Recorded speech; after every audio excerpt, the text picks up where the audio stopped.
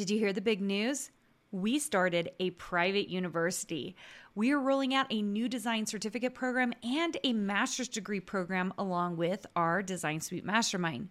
We have new enrollment dates coming up for these programs. And if you want to watch a 10-minute video and learn more, go to designsuitecourses.com/learn. My name is Karina Gardner, and I'm what you would call a practical designer.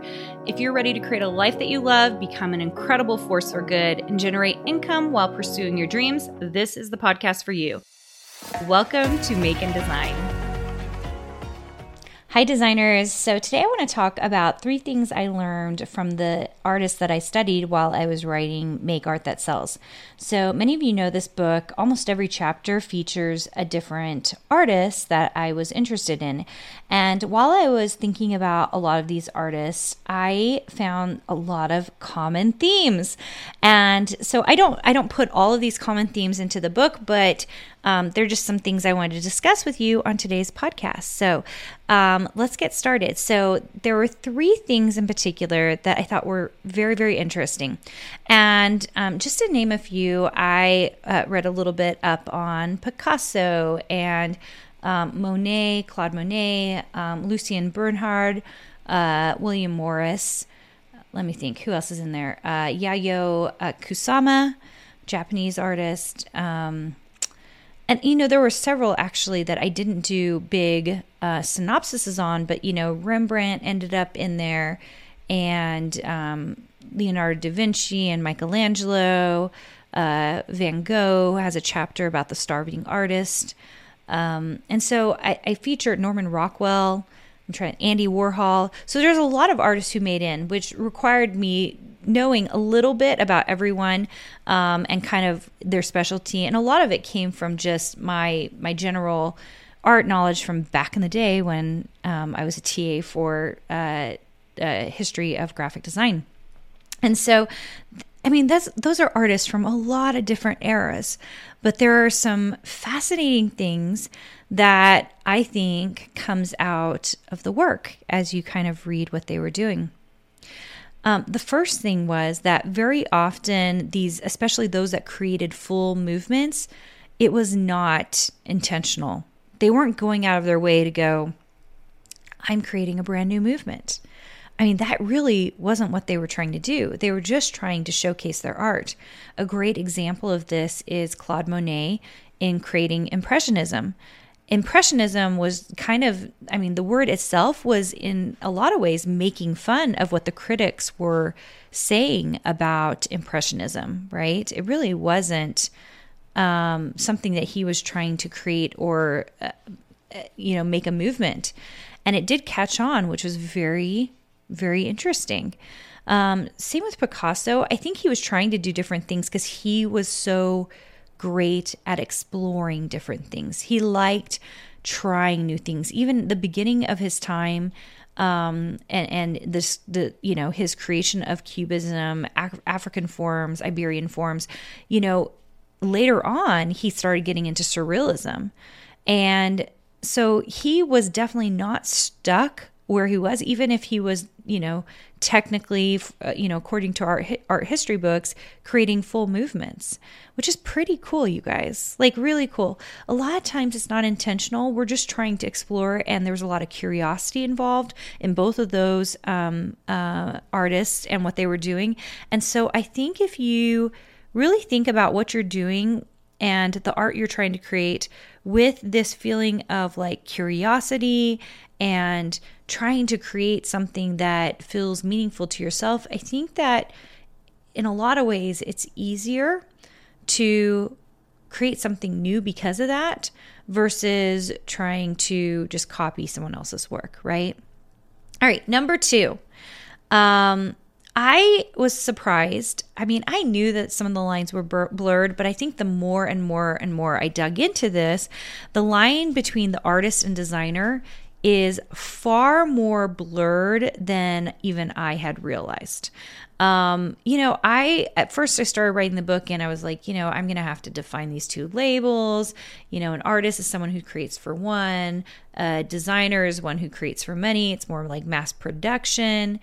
And every time I opened up a new artist and what they were doing, I was like, well, this is actually a little tricky, because I think art history will call this, this person an artist. And I think that in a lot of ways, they actually exemplify what we think of is mass production right now, which is like, more of what a designer would do. And I was really grateful for this. I was grateful for these blurred lines. I think it's important, actually, to note, because so many people are stuck to labels. Well, I'm a fine artist, or I'm an oil painting. I don't do that because that's not what a fine artist does. Or designer, I don't do that because that's not what a designer does. And I really like the blurring of lines. In particular, I kind of pay attention to Toulouse-Lautrec's history. I mean, he did fine portraitures, but then was very, very famously well known for La Goulie, which was done at the Moulin Rouge and was their big poster, and it was very flat. There was a lot of lithography. It was very flat word typography, and what we'd consider closer to what we think of as today's graphic design or commercial art. Norman Rockwell. Definitely, we think of him as a fine artist. However, many of his prints ended up on the Saturday Evening Post, which technically puts him into print, which technically puts him into mass production, right?